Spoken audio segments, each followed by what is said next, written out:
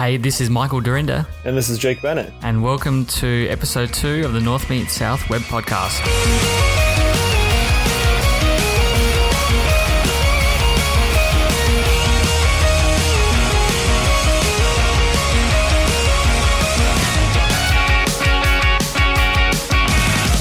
Well, welcome back to the North Meets South web podcast, episode 2.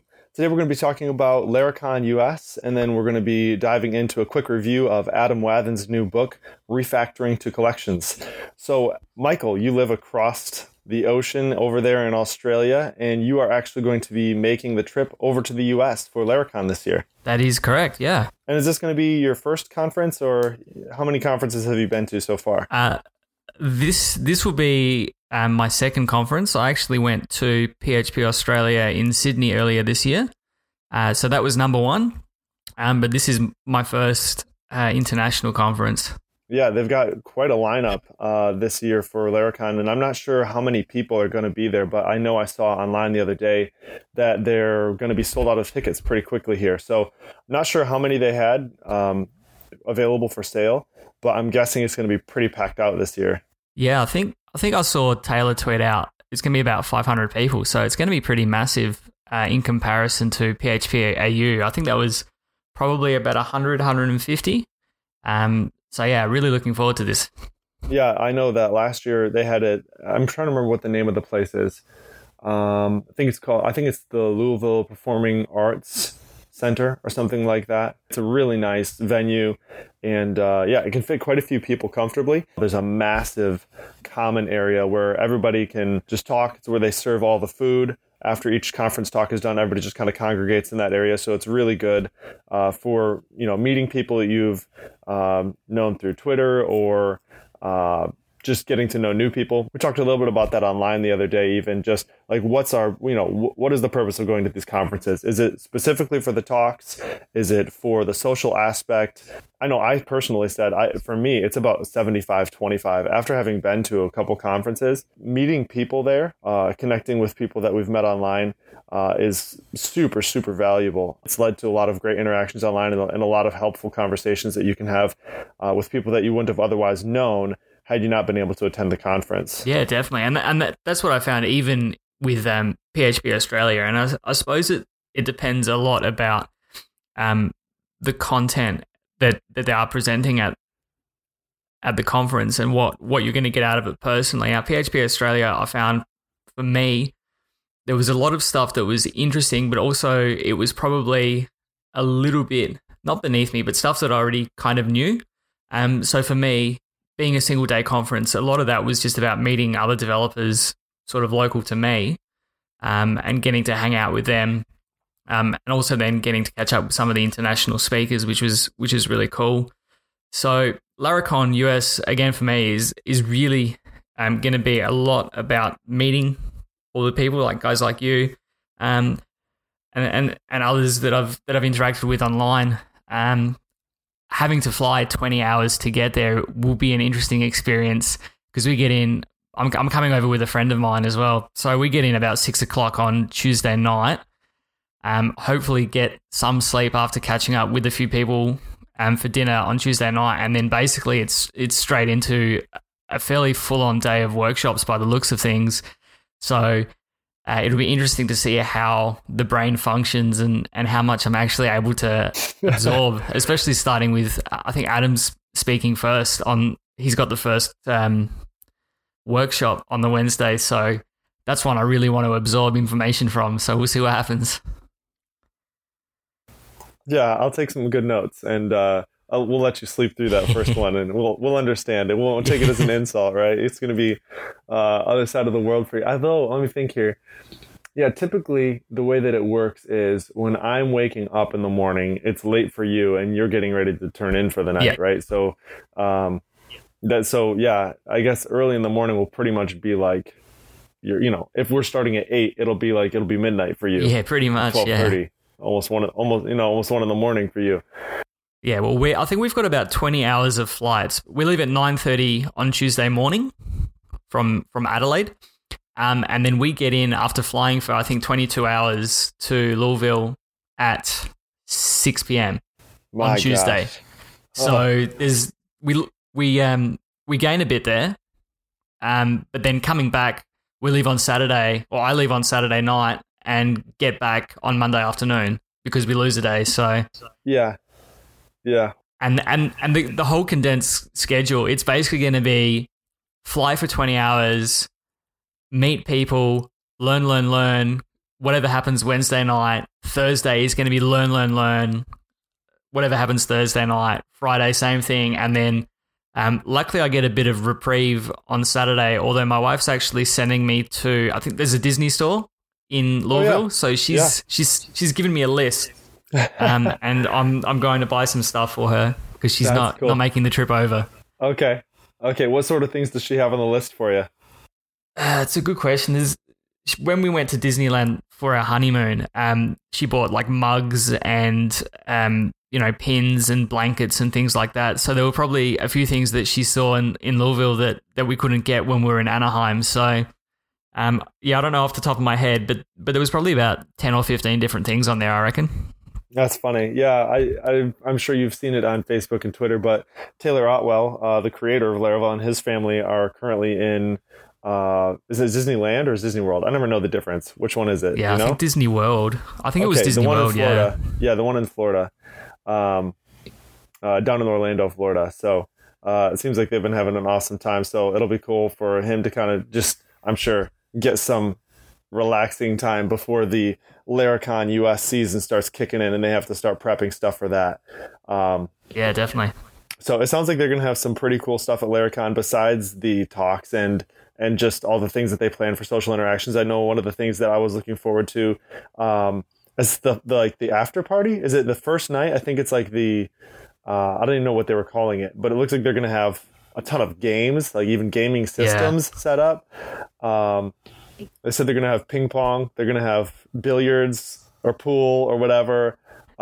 Looks like they're going to have some card games. So it seems like that'll be a lot of fun. Yeah, looking forward to it. I haven't played pool. When they said that there was going to be pool, I had to think back, and I was talking to a friend about it the other day, and I don't think I've played pool for about 3 years, maybe. So it'll be interesting to see how long it takes for the rust to fall off. I've played pool very little. The only experience I've ever had is my uncle had a pool table, so we would play every once in a while. But I'm not too good at pool. Did you ever play it like with any seriousness, or was it a hobby of yours? Or no, we had a pool table, just like a really crappy, cheap one at one of my previous jobs. So, you go and use that at lunchtime, and it was these tiny balls on this tiny table. And if you hit them, if they hit the sort of the padding on the edge of the table at the right speed, they would just go flying. And we had windows being hit and all sorts. So, yeah, but no, it was never a serious thing. Usually we'd go to a pool hall here of a Friday night after work or a Saturday and just hang out and play a few games for a few hours, and good way to wind down. Yeah, absolutely. I did, however, grow up playing some ping pong. I remember when I would go to summer camp they would have these ping pong tournaments, and oh man, I loved it. There was always the kids who would show up with their I think the name of the paddle was like a Steiga paddle, but they'd have all this, they'd have all the special equipment and stuff, and I never had that, but I still enjoyed it just the same, and then had a kind of crappy ping pong table growing up. So my brother and my brothers and my dad are actually pretty good, and so we get into some fierce competitions whenever there's a ping pong table around. And I don't know, I'm sure I will probably get smoked at Laracon this year. There's probably some people who are far better than I am, but I think I'll probably give it a shot anyway. Just give it a go, play a couple games. Sure. That'll be fun. Yeah. Yeah, we had a table at my last job at the studio, and it was one of the guys. He brought his own, fancy paddle, and I'm sitting there going, I'd have a hard time hitting the ball and getting it to land on the other side of the table half the time. So maybe you'll be the ping pong master, and I'll teach you something about pool. There we go. That sounds good, man. Sounds good. Is there anything else that you wanted to talk about with Laracon specifically? look, if someone can somehow use Laravel to invent some kind of instantaneous travel machine, that'd be great. There we go. Yeah, absolutely. Oh man, 20 hours of flight. I don't know.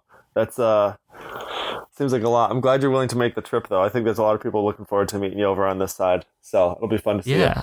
Yeah, I put out a tweet today, and I just people who didn't know that I was coming, and they seemed pretty excited about it, and just people that they must have read a blog or sent me a post about Laravel somewhere, tweeting at me today going, oh, looking forward to see you. So yeah, it's cool. That's one of my favorite things about this community is it's not so massive that you're on the outside for long. If you put any effort into it whatsoever, you're going to know people pretty quickly, right? And so they're super welcoming, super helpful, and it's just been really cool to be a part of it for the last couple of years. So yeah, it'll be cool to see you.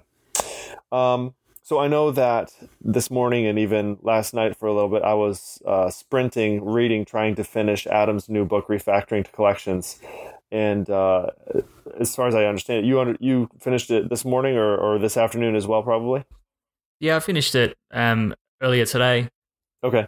And man, it was an awesome read. Probably one of the best books I've read on programming in quite some time. It was technical for sure, but it was very, very approachable. I found that the examples that he used were very relatable and translated well into a lot of things that I've maybe encountered myself in the past. And so I don't know if there was any highlights that you kind of took away from his book that you wanted to share. Yeah, I think first and foremost, and I've said this to Adam directly, it is the best looking technical, programming book that I've seen. And the fact that he went out of his way to write his own parser and his own syntax highlighting just so that he could illustrate all of his points exactly how he wanted to. That was probably my favorite part of it, aside from the content. But in terms of content, a lot of what I saw, maybe not 100% specific to my to anything that I've written before, but definitely I can see. Trying to think of how to say. I definitely saw code that I had written before. The temporary variables, all of the loops and things like that. So, being able to see code that I had written myself, and then see how I could then refactor that using collections and using the collection pipelines was really handy. And I first got exposure to PHP's array filter and map and those kind of functions probably a couple of years ago, but it wasn't until I started using Laravel that it all sort of started to click with the collections, and just the way that you can pipe content from one method to the next until you get a result is really cool. But I'm hoping, and I keep pestering him about it, and I hope that at some point Adam does actually put a blog post out talking about the performance implications of using collections, because also I like the theory of being able to never write a loop again. There are, like with anything in programming, there are times when you have to pick the right tool for the job. And at some point, just by the way that collections are handled, where you're building up array after array and passing them around, you can run out of memory. So my concern's not so much around, how fast they are, or, whether it's, 20 milliseconds or 10 milliseconds to get a result on the page, as long as they read well. And that's what it comes down to. If I'm sending someone code, they got to understand what it is. And if I'm looking at it, I want it to read, so that you can look at it and know exactly what's going on. But yeah, definitely I did have a collection pipeline that I was working on a few weeks ago. And I said to Adam, I think 1,200 items in a collection just is too big. He goes, you know what, if it was 1,100, you'd be fine, but 1,200 is just pushing that a little bit too far. So. Yeah, man, it's true. I know that we've had memory issues in the past, but not even necessarily in using collection pipelines and just in using straight arrays. And these nasty nested for eaches over a bazillion, records or whatever it is. In my line of work, I deal with lots of large sets of data and having to transform those. So I haven't hit any problems necessarily with collections. mostly because I've been using them on a couple of recent projects. And in these recent projects, the large sets of data that we were dealing with were actually batched and parsed into smaller sets of data. So we would have like chunks of 50. And so that was helpful to just for multiple reasons, for testing, to be able to just test a little batch of 50 at a time. It was also useful in production, of course, because we weren't running out of memory and everything was pretty fast. You get really pretty quick feedback. But I absolutely would agree with you that using this collection pipeline style makes it entirely more readable than it does using any other method that I've found, right? And so I think kind of the argument, and as long as you're not running out of memory, is that it's much cheaper to pay for additional cycles or more RAM on a server than it is to pay for developer time to figure out badly written code, right? Or non-declarative code. So I feel like for a while there in PHP, everything was related to performance. Like, oh, well, this way to do it is faster and this way to do it is faster, but with a complete disregard for which way was easier for a developer to actually read. I'm trying to think. There's a couple things that Adam talked about that were really important. One of the things that he talked about that I've really enjoyed and tried to implement in my programming lately is this idea of tell, don't ask. Yeah, when he dove into, I think he was talking about Smalltalk and the fact that everything's an object and that everything is an operation, and a true or a false is a child of a Boolean, and you always call, if true or is true.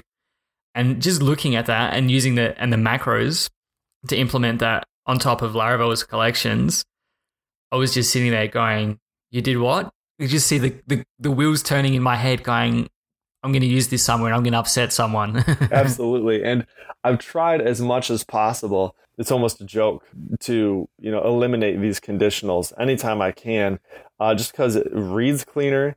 I feel like it is so much more declarative to like always be able to say, go do this, and it will return back something that's usable for me instead of having to ask, is this condition met? Okay, do this. Otherwise, do this thing, because you run into the same problem that you would run into with these nested for each loops. You run into these nested conditionals where you have, if this statement is true, then go do this. And then if this is true, go do this. And you might as well be using go-tos like back in the old days at that point.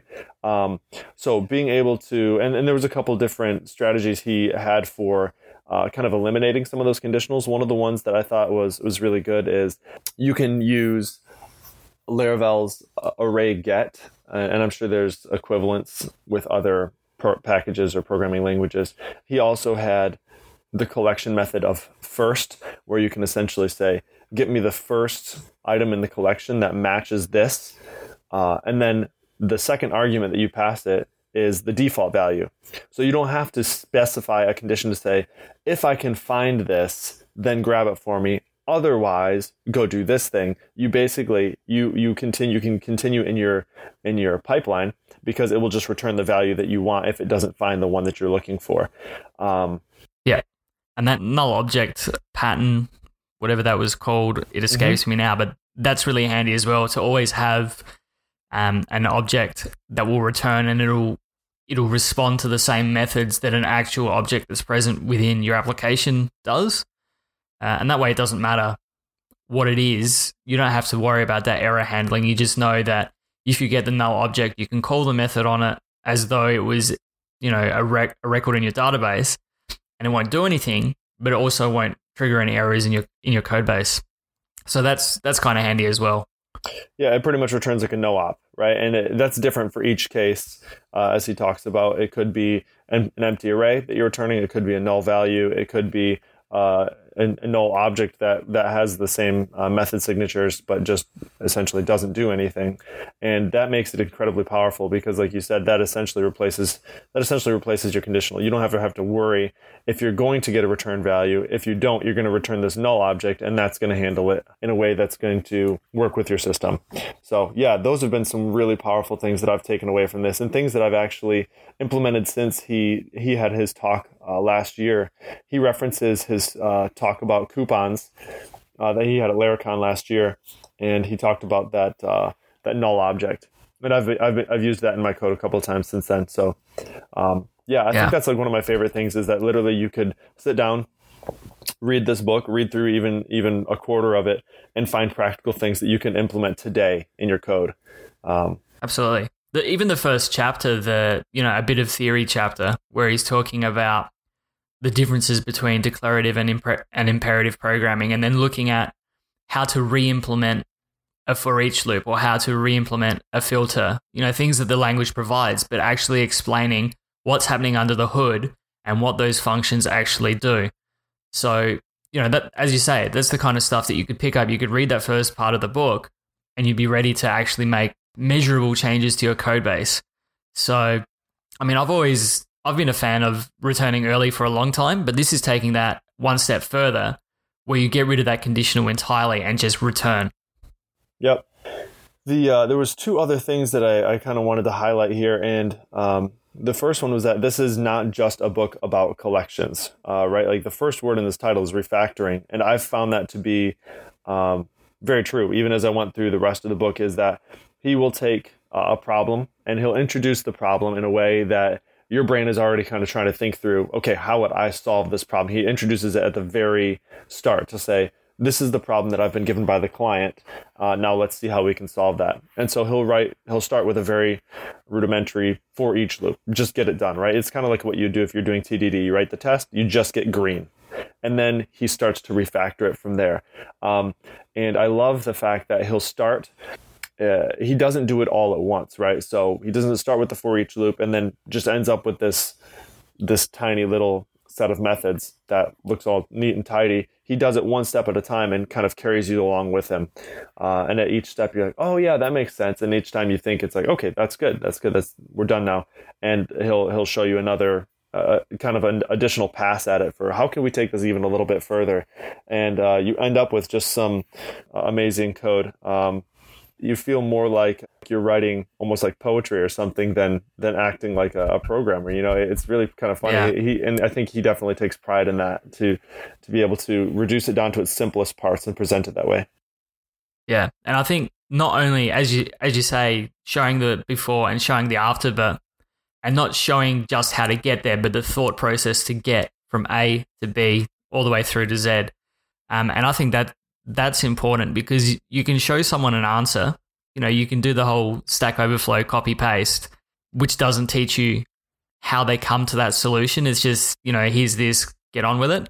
This book does a great job of showing you or teaching you the thought process, looking at each individual piece and then going, how do I refactor this? How do I refactor that? How do I get it down to a single collection pipeline? And I think that's probably one of the other main takeaways from the book for me as well. Yeah. The one last thing I kind of want to talk about with the book that I found to be it wasn't a major part of the book. I think it's on page 86, which isn't necessarily important, but in case you have the book and you're referencing it. So he, instead of using constructors a lot of time, what he'll do is he will instead use a static method in place of his constructor, which kind of allows you to be a little more declarative when you're newing up your object. So instead of just having a user score, maybe, you could have a couple different ways that you could arrive at that user score, right? If you're pulling it from a JSON feed, or if you're hydrating a object from your database, or what have you. Instead of just having a new user score and then passing in the value that you'd want, you would say possibly user score : from JSON, or user : from DB, or whatever, right? And the specific example he gives is a GitHub score, and he has for user. And one of the challenges that you face with that is if you're having a static instance and you have all these methods that you're calling, is you end up having to a lot of times pass around specific values to those methods. So for example, if you're passing in like a JSON feed and you're having to operate on that JSON string to be able to extract values, you have to pass that JSON string from method to method to method, which can be really quite tedious, and it makes your code a lot less readable. So what he did is he kind of has made this what he's calling a private instance. And so in his constructor, he will return a new object of whatever he's working with, and then he assigns that as a local property, right? So he has like private username, or private JSON feed is what we'd maybe call it, on the object itself. And then instead of passing that from method to method to method, he just references, right, this JSON feed or whatever, which makes it a lot a lot more easy to be able to change that in the future. If you needed to add something, you don't have to go through each one of your methods and change that out, change out that list of arguments. So I thought that was really, really cool. I think I'll be using that in the future as well. Yeah, the name constructors are really handy, especially as the main use of it is to pass in input data that is in a different format, but you always want the same output. And I've used that recently as well with another project that I was working on, because I had data that was either coming directly from a JSON feed or I was pulling it from the database, but I always needed the same output. So the whole private instances or named constructors are really handy. Yeah. All right. Well, was there anything else on the book that you wanted to talk about? No, I think that we've covered off the main things for me. Okay, well, I think that's going to wrap up the show for today then. Thanks so much for listening. We are on iTunes now, so if you like the show, go ahead and rate and review it. You can find the show notes for this episode at our website, northmeetsouth.audio. And if you have any questions or comments, feel free to hit us up on our Twitter account at NorthSouthAudio. All right, guys, thanks again for listening. Until next time.